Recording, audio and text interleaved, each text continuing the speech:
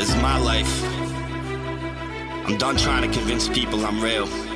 Sleep. Never retreat. Welcome to the Road to the Olympic Trials podcast, where we take an insider's look into the training and racing of some of America's best marathoners as they prepare for the Olympic Trials on February 29th, 2020. And in this episode, I talked to Ann Mazur. Ann recently got her OTQ at the California International Marathon, and what a race she had. I couldn't wait to talk to Ann. We actually spoke a couple days after the race because this is someone who I followed on Instagram and through her newsletter for a long time. Ann is a devotee of yoga and has done incredible work, not only within her own practice, but teaching others both in person and through the internet. She is just doing amazing stuff. And I couldn't wait to talk to Ann because just like so many other people that I've talked to both on this podcast and on The Rambling Runner, I love hearing people talk about their running journey, especially if it's not a linear progression and one of those like, all right, step one, step two, step three type formulas. Ann was an elite runner in college. She ran at Notre Dame, which also had Molly Huddle on the team at the time, a very high level team. So her having running success isn't exactly a surprise. However, what is a surprise is how much better she got when she stopped trying to do huge mileage and really started doing more yoga, less running. I know, becoming better at running while running less. It's like the dream scenario. Ann has put it into practice and is willing and able to teach all of us exactly how to do it just like she did. So I couldn't wait to talk to her. Getting an OTQ is a huge deal for all people, and the pictures at the California International Marathon, as we've discussed here in this podcast before, were just amazing visuals, and Ann was right in the middle of all of that. And it was just such an inspiring day for so many people who were at the race and those of us who weren't, but were able to see it through the eyes and cameras of the people who were. So let's get into this episode with Ann Mazur. Hello, Ann, and welcome to the show. Thank you, Matt. I'm so happy to be here and to be talking under these circumstances. Under these circumstances, indeed. You just finished up at the California International Marathon with a blistering fast 2:44:45, 15 seconds under the magic number. And first of all, congratulations. Thank you so much. Thank you so much.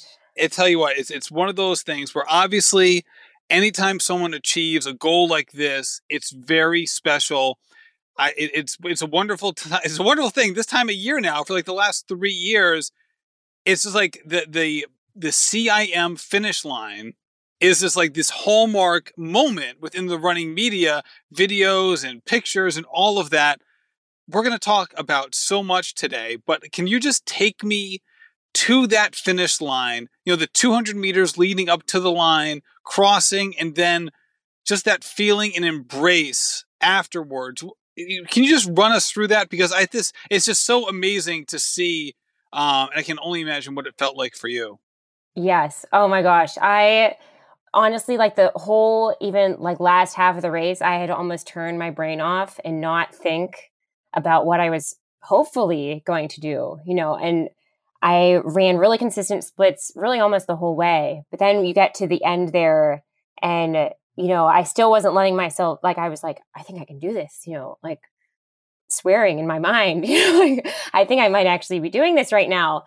And you see the 800 meters to go. And I looked down at my watch at 800 meters to go and it was like 2:41 something. And I'm like doing math a little bit, but my brain also at this point can't even really do math. And I'm like, I can do it.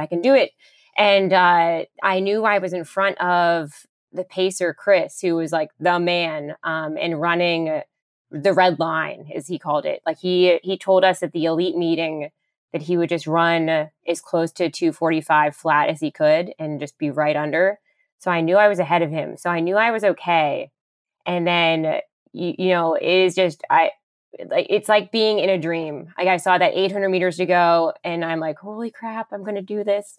And then 400 meters to go. And then you round that turn and it's 200 meters to go. And I can see the clock and it's 2:44. I don't know what it was, but it was low enough that I knew I was good. And I just started sprinting as best I could sprint at that point.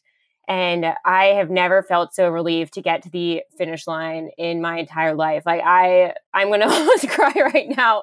It was awesome. And just getting there. And then my first thought was like, I would like to lay down right now. So that's actually what I did is I actually like laid on the ground, and then some people helped me up, and the medical woman there was like, do you need a wheelchair? And I'm like, no.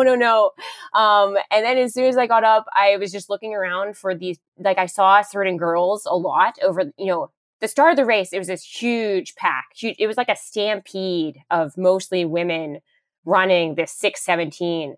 And then throughout the race, it just got smaller and smaller and smaller. And then there were a couple girls over the last 10K that I kept just seeing, and I didn't even feel like I had to even be saying anything to them. Like, you knew these girls around you were trying to do the same exact thing you were doing.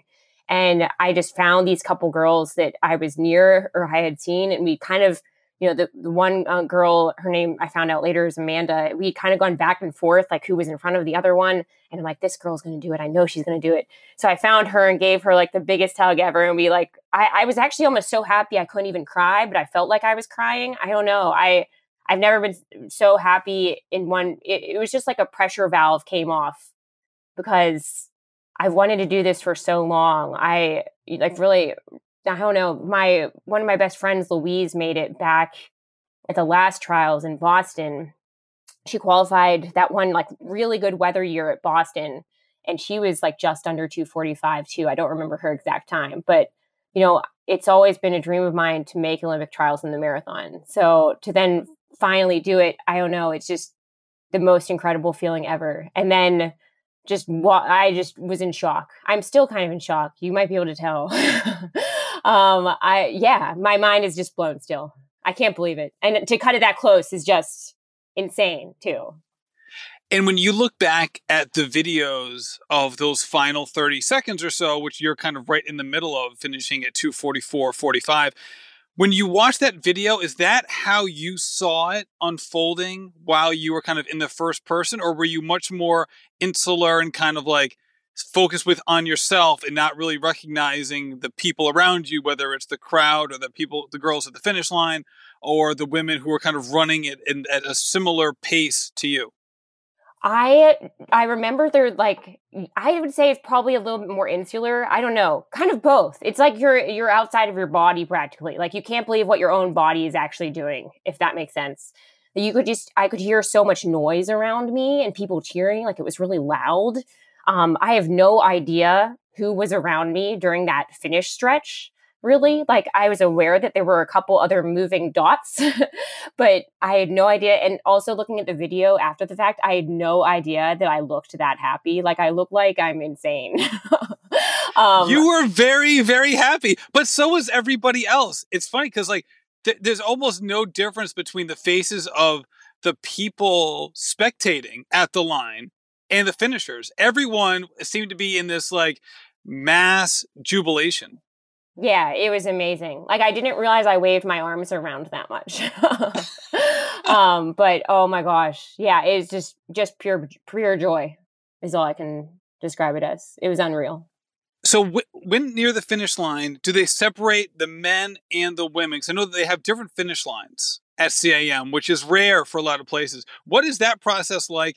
And I was trying to put myself in your shoes. Of like, is that nerve-wracking at all to like make sure you go down the right one? Like I've been in marathons where everyone starts together, and then like the half marathon takes a right, the marathon takes a left, and you're like, wait, am I in the right side? Am I going the right way? And I can only imagine at the end of a marathon it being even more confusing potentially. Yeah, well, CIM, I must say, is it's just such an impeccably organized race. This was my third CIM. I ran CIM in 2015. At that point, I was just chasing my sub 3. I had missed my sub 3 at Steamtown a couple months earlier. And then I was 2:57 at CIM. And then last year I ran CIM again and I was 2:48, which was also a PR, although of course not as fast as I wanted my PR to be.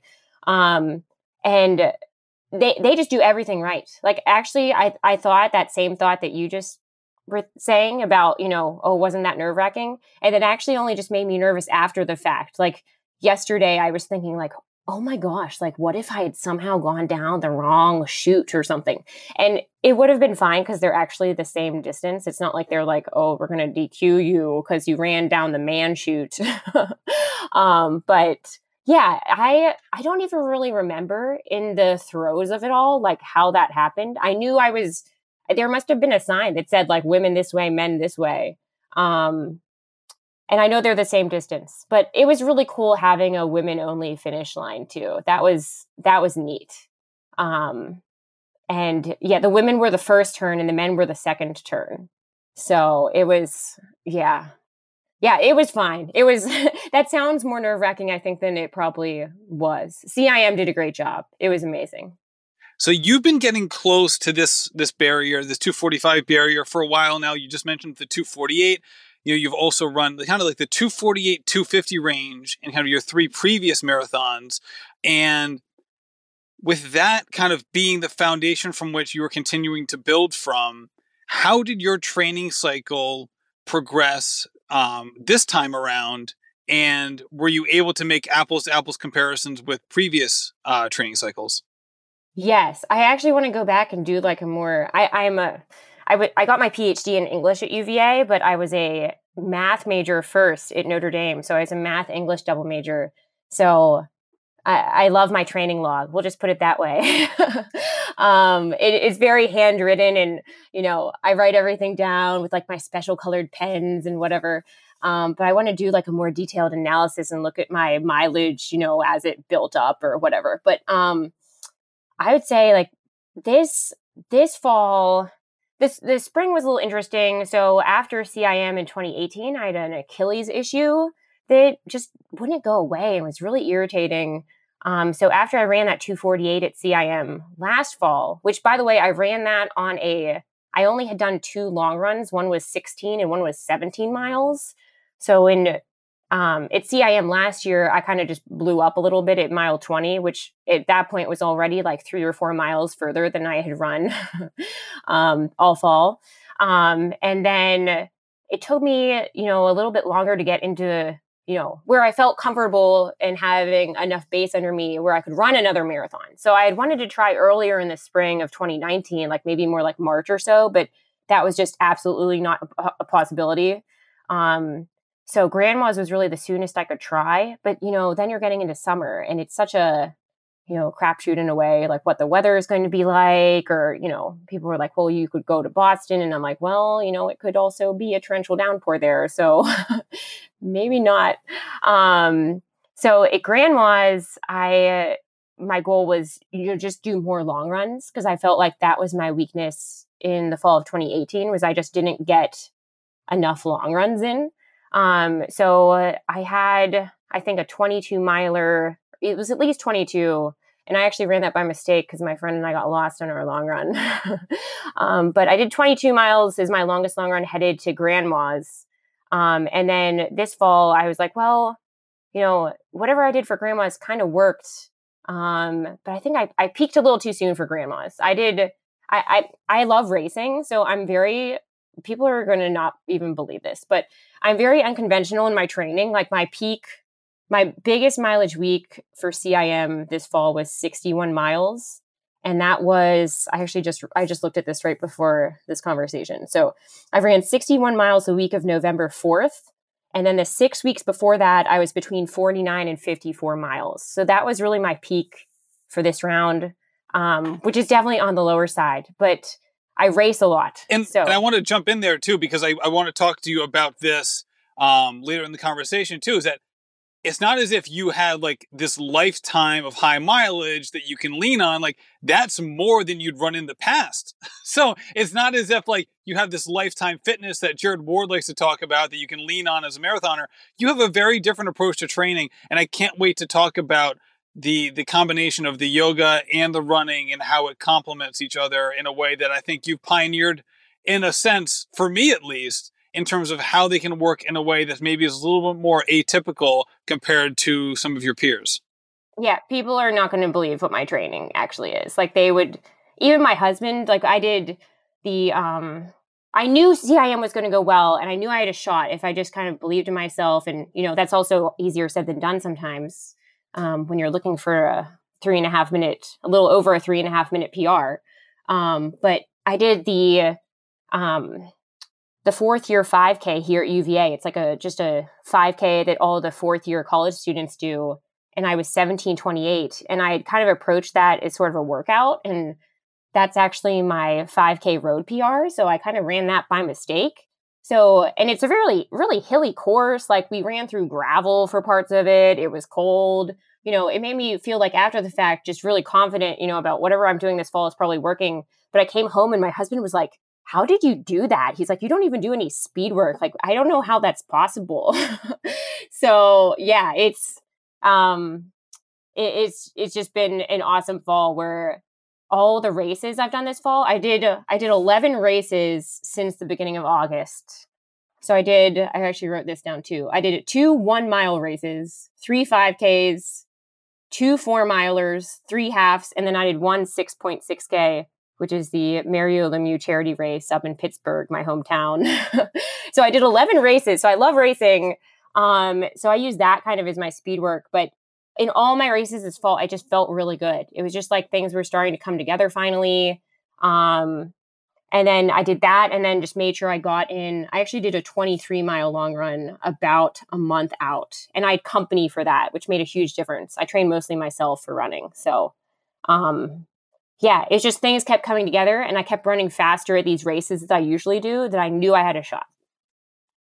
So what did you use to try to set up a strategy for the race or a race plan? Like, when you say, all right, I'm definitely fitter than I have in the past. I'm more prepared for this marathon than the 3 previous ones, and you knew what times you had run. How did you know how to pace yourself when it comes to, when it came to actually running CIM? Yeah, this is also going to slightly blow people's minds, because I feel like I didn't totally have a game plan. Like, the day before, I was actually thinking to myself, I'm like, there's all these other runners out there who have their coaches, who they've gone over like, oh, at 10K, you want to be right around here. And then, oh, this mile's downhill, so look out for that one. And my game plan was kind of honestly like, see how I felt, and hopefully be at the pace I needed to be at. So, I've been in other marathons before. Like, I did Grandma's back in 2018, which was my first like realistic attempt at going sub 2:45. And I went out with a group that their plan was just keep running like around 6:10 to 6:15. And I could tell in that first 10 miles of that race at Grandma's that I was just pushing a tiny bit too hard. Like, it was just taking a tiny bit too much out of me, where I was like a little beyond my sweet spot of like where I felt like a pace I could hold was.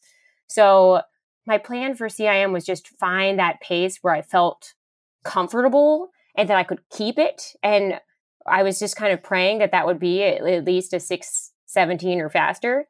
And, I think with marathons, you can also only plan so much. So it was so congested in the first couple miles that if I had wanted to go out faster, I really couldn't have, because I was boxed in from front, both sides and back. It was like you're trying to not trip on people. And, maybe that actually worked out to help me, that there were so many people at the start and I couldn't take it out faster. Cause then I just kind of fell into a rhythm. I know if there's one thing I'm good at, it's being really consistent and just knocking out the same thing over and over and over again. And that's always been true with my training from the time I was a little girl at swim practice. I was always that person who would just keep doing the same interval over and over and over and over again. Somewhere along the line in the middle of the race, I passed the half at 1:22:24. And, at that point, it wasn't like I had some magical day where I felt just awesome the whole time. I, ran through that half, and I honestly, in my mind, I was like, well, 50-50 shot, we got this. And in past marathons, I've seen my husband somewhere around like the 13 to 16 mark. And I've been, at Grandma's the past 2 years, where I knew at like 13 to 15 in there that I wasn't going to get it. I would be like, I would see Philip, my husband, and be like, oh man, Philip, we're in trouble now. And luckily I didn't see Philip to say like, oh, 50-50 shot. And then, I then did see him, and, I'm like, good, thumbs up, smiling, and kind of just told myself, and if there's anything you can do, you can run a consistent pace. So just lock into this pace and keep going. At one point I found myself, I don't even, it all kind of blurs together now, which is crazy, but probably, I'm totally guessing here, but in the like 8 to 11 mile range, somewhere in there, I found myself a little bit ahead of the pace group. And I felt like it was just harder without them. So I was like, and get back there, run with them. So they caught back up to me and then they passed me a little bit. And then I was like, oh no, get back up there. So just having the pacers, there were these 3 tall, awesome guys who had the same singlet on. They were really visible. I've never had such a well-paced, had pacers like that to draw upon in a marathon. So that was awesome. I mean, you still have to stay with them, but they did a great job of running a really even race. And having them as sort of a benchmark the whole way, where I almost could just mentally trick myself and be like, just stay with them. That was amazing. That really helped. And then over the last 10K, I had to just be like, oh my gosh, you're going to do it. But I couldn't even think that yet. It was nuts.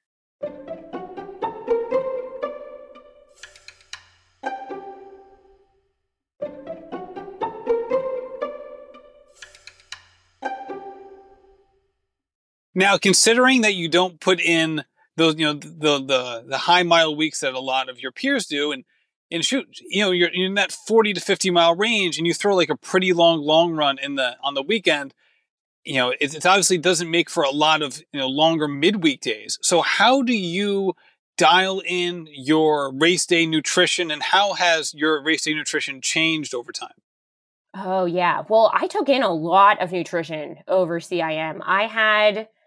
And I do, I'm going to knock on wood here, but I have a pretty tough stomach where I always actually eat my pre-race meal about 90 minutes before the start of the race for any race. And then for the marathon, I try to be like maybe 15 minutes earlier than that. Just, I'm not one of those people that's waking up at 3 a.m. to like go eat their brunch. So I had, for my pre-race meal, I had a banana that I like sliced lengthwise, and then I put peanut butter down the middle. And then I chop it up into pennies and I eat it like that. And then I had one of those little oatmeals that come in the cardboard bowl that you just add water to. And I actually ate that on the bus. And my husband was asking me about this later too. And I think I was like literally the only person on the bus eating their meal on the way to the race. Because I was having that, I guess, at like probably 5:20 in the morning and the race was at 7. And then when I was in the tent beforehand, I had part of a Nature Valley granola bar. So, and then during the race, so I had a GU. I love GU Roctane. GU Roctane is, I think everyone has to kind of find what works for them. And, it definitely takes some experimenting, but I swear by that GU Roctane. It's so much better than the regular GU.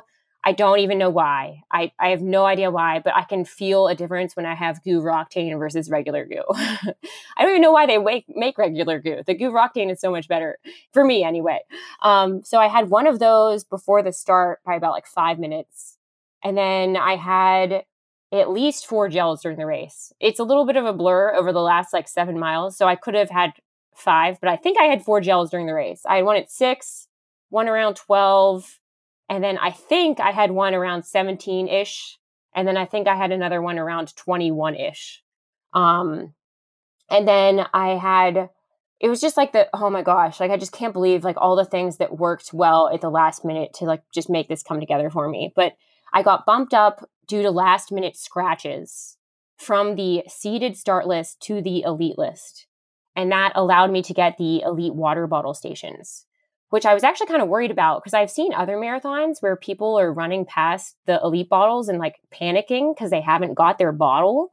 So in my mind, I was kind of like, and if you miss a bottle, no big deal. There's 7 of them out there. CIM had them placed every 3 miles, but it was so organized. I got every single bottle that I picked up. And then in those bottles, I had mixed up GU Roctane, the Summit tea flavor, which anyone who knows me would think that's absolutely hilarious because I love iced tea.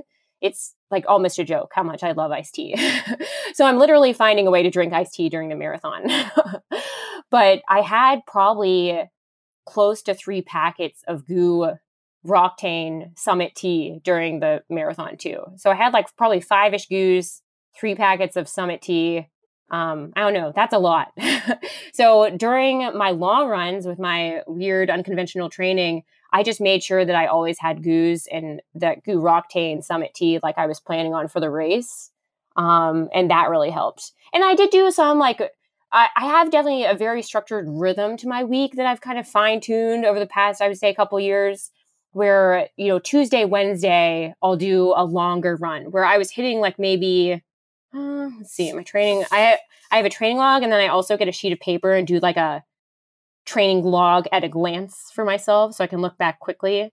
And, you know, I was hitting like 10, 11 miles for Tuesday, Wednesdays, and then really taking it easy on the other days. I actually, for the almost probably the last month of my training, I actually ran 5 days a week. I just kept taking Thursdays off. That kind of happened by mistake. I was actually just so tired one Thursday from my big volume Tuesday, Wednesday that I had done that I'm like, I can't run today. And then I did a race that Saturday and felt great. And I'm like, well, maybe I should just keep running 5 days a week and take Thursdays with no running. And that worked out. So yeah, that was a long answer to that question. It sure did. That's for sure. And all right, so I'm struggling with what order to go in when we talk about the yoga. I guess we'll just start out with your mantra. And I loved your TEDx talk, which I know you filmed a handful of years ago. But I thought it was very informative, and I'd love to hear how your routine has changed since then. But I just love the logo of low mileage, high yoga. And that's not something, if someone had told me that is not something that I would have thought would be the recipe for running success. Maybe a blissful life, for sure. But for running success, I would have never guessed that. And it's not as if, again, I'm going to let you expand on this all the way, but it's not as if you're coming from a background where like you came from yoga and then started pursuing running. Again, you were at Notre Dame. You were doing cross country and track there. You were teammates and running partners with Molly Huddle. You had a fantastic 4-year career. You know, you are coming from a very traditional running background, and this is how it's, you know, evolved over time. So how would you describe that evolution? Oh, wow. Yeah. Oh my gosh, that's so hard to know where to start. It's, I got into yoga at Notre Dame. So, my college team, we would always, for the most part, run an 800 warm up together and then stretch as a team. And kind of the joke is, I'm pretty sure Coach Connolly was like, wow, Anne is taking absolutely forever to do all her little extra stretches. Why don't I just put her in charge of leading team stretching? And then everyone will have to do all these extra ones too. And we won't have to wait for her.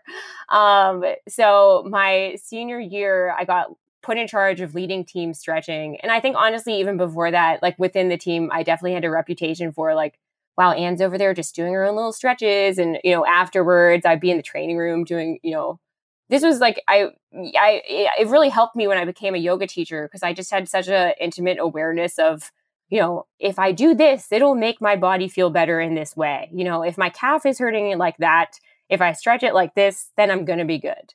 So it was actually really even fun helping my own teammates, especially once I was older, like a senior, or I was a 5th year on the team, while I was in grad school there, and helping other people with the stretches too. That was just awesome. But somewhere along the line, I just kind of figured out like the more stretching I did, the better I felt.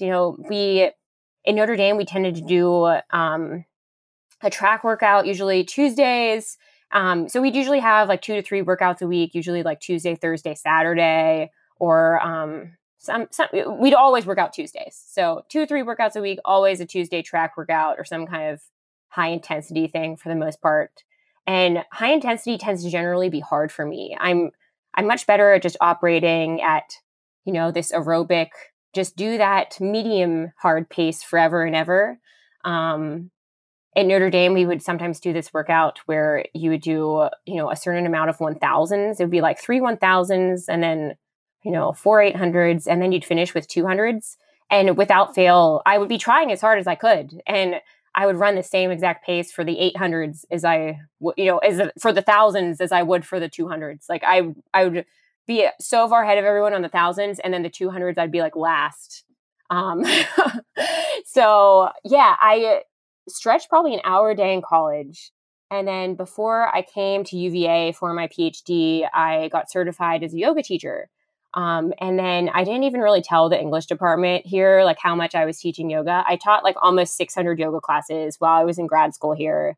And, probably honestly as a result of grad school, because I was you don't know how hard grad school is at UVA until you actually do it, especially a PhD program in the humanities. But it was not possible to run 50, 60 miles a week. So kind of just by mistake, I ended up running like 30 miles a week.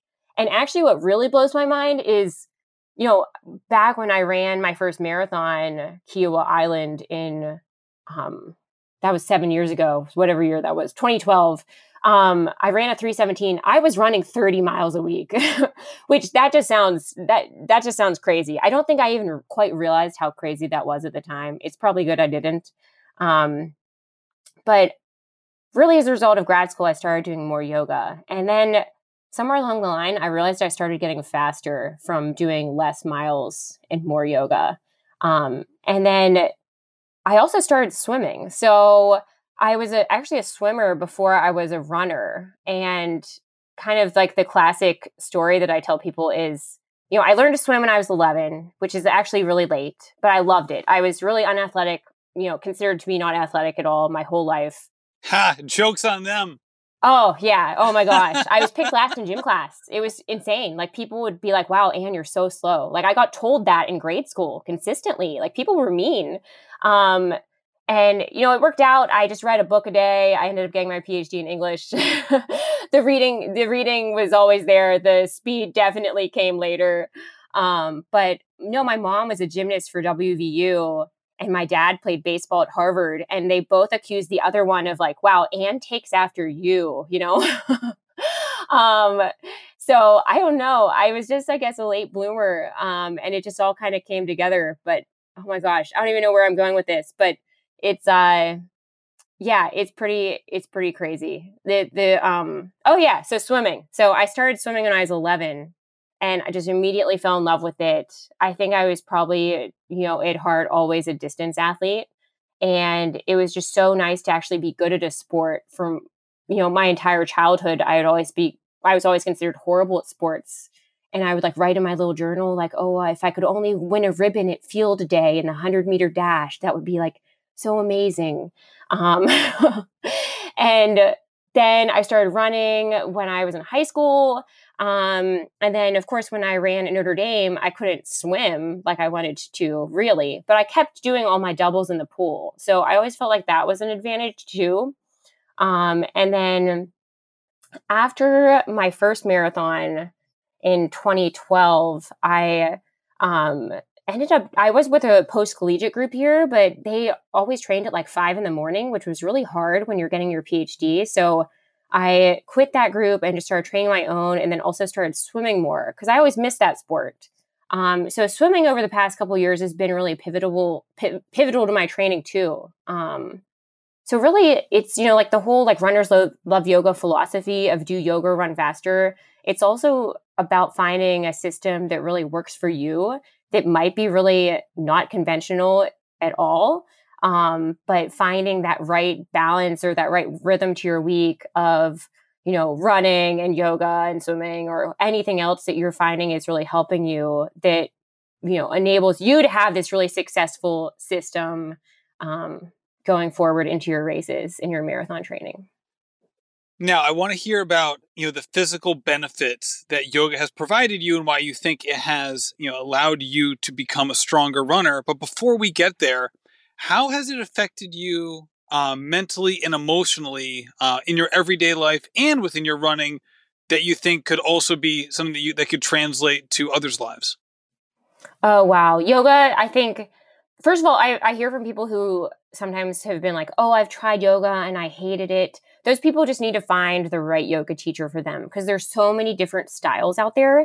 And even within those particular styles of yoga, it's going to vary based on the teacher and just how that specific teacher teaches. So if anyone listening is thinking like, oh, wow, I really hate yoga, just keep going to yoga. You're going to find something or somebody who's a great yoga teacher just for you that's going to help you out in an enormous way. I don't think I would even be running today if it weren't for yoga. I had an IT band injury at Notre Dame just from, it'll happen to you when you're running the 10K on the track and just going one direction. And I basically cured myself with pigeon pose. And that began my love story with yoga. And it just enormous mental benefits. It just makes you so much more aware of your body that when something's not even. Like I can tell like, oh, wow, my right calf feels really bad compared to my left calf. And then I can fix it before it becomes a big problem for me. I think it makes you more efficient in your stride, just in how you're overall moving, like your mobility. But mentally, it just does enormous things for you. It's very empowering, I think. You go into yoga and you have to also realize, sometimes I think we runners tend to be ultra competitive and, it is about getting a certain time or getting a certain place. But with yoga, it's always a journey. So, it doesn't really matter. I tell my yoga students this all the time. Like, it doesn't matter, if you can do X, Y, Z pose or not. It just matters that you're listening to your body. And I think that listening to your body is just so huge in terms of translating to your running and even your racing ability. Like I feel very confident in my ability to race and know how hard I can push myself at certain times in a race. Like I feel very confident in that in myself. And I think part of that is definitely from yoga and just being very aware of how I feel at any given moment. And when you talk about that mind-body connection, obviously there's the direction of the mind perceiving how the body is feeling and imbalances and the like. Is there an enhancement in the other direction as well, in terms of the mind being able to dictate or being able to, will is not the right word, but basically to kind of, to spur on, your physical movements?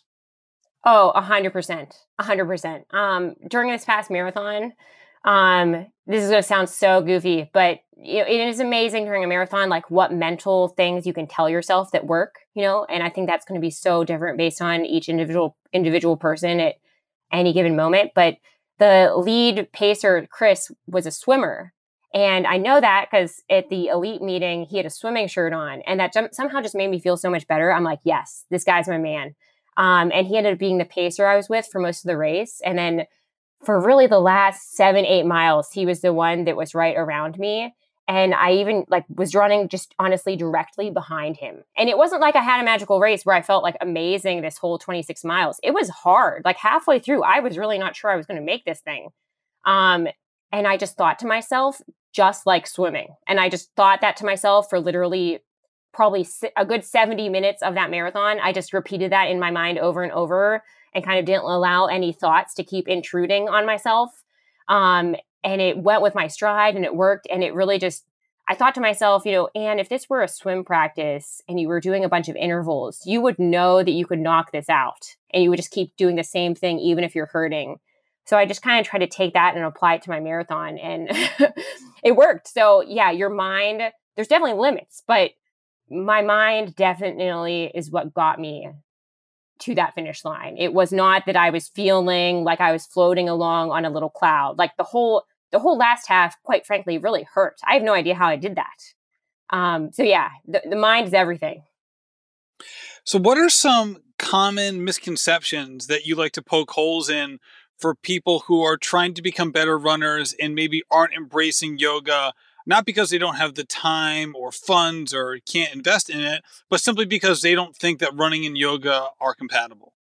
Oh my gosh. Well, one thing, people are always like, oh, well, I'm not flexible, so I can't do yoga. But that's I think the number one excuse you hear from people across the board. And it doesn't matter how flexible you are. And also you're doing yoga in order to become more flexible. And it doesn't take a lot of time. Like, honestly, if you do 10 minutes of yoga a day, and I tell that to my yoga students at the University of Virginia all the time too, because kind of the goal of that class at UVA is to get them to keep doing yoga after class is done. I'll tell them, 10 minutes of yoga a day is adding up to more than an hour of yoga a week. So it's just about finding like a tiny little bit of time within your schedule where you can carve it out and make that work for you. Like even if you just stretch after you run for 10 minutes, you're going to feel better. Like just, I would say to people who are skeptical, just try it and see how you feel, and you're going to be amazed. I actually get messages from people all the time. So I have, with Runners Love Yoga, I have streamable yoga workouts online that people can watch. And I get messages from people all the time saying like, I would not have made it through this training cycle for Boston if it weren't for your hips and IT band video. Or it happens a lot of time actually right after a marathon. I'll get messages from people saying basically that. Like if I hadn't, I got a message from a guy who had just done New York who said he did my yoga videos every single day and he could tell if he ever missed a day in his runs. So I guess to people who are skeptical, just try it and see what happens, and they might be really surprised. And if they need guidance, I can help them with that too. And what does your routine look like? And I'm sure this is partly what you do for yourself in conjunction with, leading a class and doing something along those lines. Well, I'll say that I feel like I have to add in here that I am almost a full-time yoga teacher. So my routine is going to look different than what I would actually recommend to somebody. But right now I do anywhere from, depends on what day of the week it is, but anywhere from like half of an hour to like 2 hours of yoga a day. And it doesn't always have to be really intense either. It's, I like my style of yoga because it's a real mix of vinyasa, which means kind of flow-based yoga where you're moving through the poses really fluidly, you're moving with your breath. And yin yoga. So yin yoga, it's a style of yoga that's characterized by longer holds of poses, and it's all seated or reclining. So it's closely related to restorative yoga, but not quite. So restorative yoga, you could say, is targeting more of your nervous system, whereas yin yoga is targeting more of your fascia and your deeper connective tissue. So I really try to kind of blend those both together when I'm even doing my own yoga. Let's see. So like throughout the week, I do like a little over 2 hours of yoga on Monday. And that's mostly because I'm teaching so much. And then Tuesday, I do less. It's more centered around when I've run. So I'll just go to my mat after I do my longer-ish run of like 10, 11 miles and, stretch for like 20 minutes. And let's see. Wednesday, I'm usually around like an hour and a half. Thursday, I almost do entirely yin yoga. And then Friday, it's almost 2 hours of more of a mix of the vinyasa and yin. And then Saturday, Sunday totally depends on what I've done running wise. So, I think it's also important, not to force the yoga. I tell people you can't do too much yoga. And that's because when you're doing yoga, you're listening to your body. And sometimes that might mean doing almost no yoga. So it's kind of a trick, you can't do too much yoga. I mean, you technically could, but if you're like pushing it that far, you could argue that it's not yoga anyway. So it's really like finding where you can build it into your schedule. That's fascinating. I know this is like a rabbit hole we could go down for hours. So I'm gonna ease up here at this point from the yoga because it is so fascinating and it is so different than what other runners are doing. So I would advise people to check out your website though, Runners Love Yoga. You do a great job of doing a lot of this, and as you mentioned, you have the streaming yoga videos and things along those lines. And now, Anne, now that you're here, OTQ in hand, ready to roll, what are the next 2 months or so going to look like before Atlanta? And are you planning on running the trials? Oh, heck yeah. I'm so running these trials. It's funny, my husband keeps asking people that too, people who've qualified, and they're like, are you kidding me? Of course I'm going. I am taking 2 weeks off right now. I always take 2 weeks off after a marathon of no running. I'll do some cross training, like I'm doing yoga. I'm not doing any yoga yet. I can hardly even move yet. I'm doing some yin yoga, but it's not a lot of moving right now. I'm going down the stairs, barely. So I'm taking 2 weeks off, and then I don't know, I am still on such a high from this race that I haven't really like mapped it out week by week yet. That's one of my goals for this week, but not a lot of time, but I'll be okay. So I think back to 2015 when I ran Steamtown in October and then did CIM in December. So if I can do that, I can do this too. It'll be okay. So 2 weeks off, then during Christmas, I'm going to just kind of slowly ramp it up. And really listen to my body. I want to make sure I'm feeling good at trials too and not jumping into anything too soon. I don't know. I'll probably get like one or two. I'm going to aim for probably at least 2 long runs in there. But besides that, I'll probably be in the pool a good bit because this is going to be a shorter buildup. Yeah, I don't know. That's not a very good answer because I don't know yet what it's going to look like, but I'm taking 2 weeks off right now. So, and you're, as a self-described serial racer, so is there a middle ground here in terms of, kind of really taking it slow, listening to your body, not pushing yourself, but also kind of, going towards your normal inclination of loving to race? Yes. Yeah. Oh my gosh. Well, first of all, I don't know how people do, like, I'll see on Instagram, people are all like at the weekend after their marathon, they're like, I ran a 5K. And I'm like, you guys are crazy. Like, oh my gosh, don't know how anyone does that. But I talked to a guy yesterday who he came in second at CIM, CJ Albertson. And the next day he ran 9 miles. Oh my God. Yeah. I thought that to myself after CIM when I was barely walking. Like, I could not have run through the airport. I had a connection. Flying out of Charlottesville is impossible. You have to always take 2 flights. We have a great little airport. It's really easy to get out of and come back from. But you always have 2 flights. So we had a layover in Chicago yesterday. And I thought to myself, thank God this wasn't that tight of a connection because there is no way on this earth that I would be able to run to a gate right now. Like it just... literally, like my leg, I was like a baby deer. Like my legs were buckling like every 10 steps, especially from sitting down so long on the first flight. Yeah, there is no running happening yet. I'm actually feeling much more mobile 3 days out than I was yesterday. Yesterday I was like, oh boy. Yeah, I will be in the pool a good bit this next couple weeks and then, gradually progressing to more land activity soon. December, I probably won't race at all because I just won't be ready yet. I do really, at this point, this was my 10th marathon. I really do respect the distance and, how you feel. And every marathon's a little different. Sometimes you bounce back sooner than you think, but I'll probably find at least one. I'm definitely going to thinking on this. I'm honestly thinking aloud right now. I'll probably do at least 2 races in January and at least 1 in February before the trials, but don't know what those would be yet. I actually backed off a tiny bit of some of the racing this fall. So I haven't tallied it up yet, but I usually do about 40 some races a year. And I will race practically every weekend. I just love it. And it also functions as my speed workouts because I don't do any track workouts. So I need those races or otherwise I would be slow. So this fall, there were a couple periods of time where I really, I would have a gap of 3 weeks between a race. And, then I would go really fast than when I had that break, and I thought to myself, well, maybe if I race just a tiny bit less, this will actually really help me too. So who knows? I do love racing though. Races are awesome. I love seeing the running community at races and I love just the competition. I love competing. I love races. Well, Anne, thank you so much for coming on the show today. This was such a fun conversation. Congratulations on CIM and good luck moving forward. Thank you so much. So great to be here. Thanks for talking to me. This was awesome. Anne, thank you for coming on. What a great story this was. Anne is such an incredible person. And like I said in the intro, it's so much fun to hear people having an alternative way and method to getting to high-level running success. It really is awe-inspiring and shows that there is no direct line that all of us have to follow.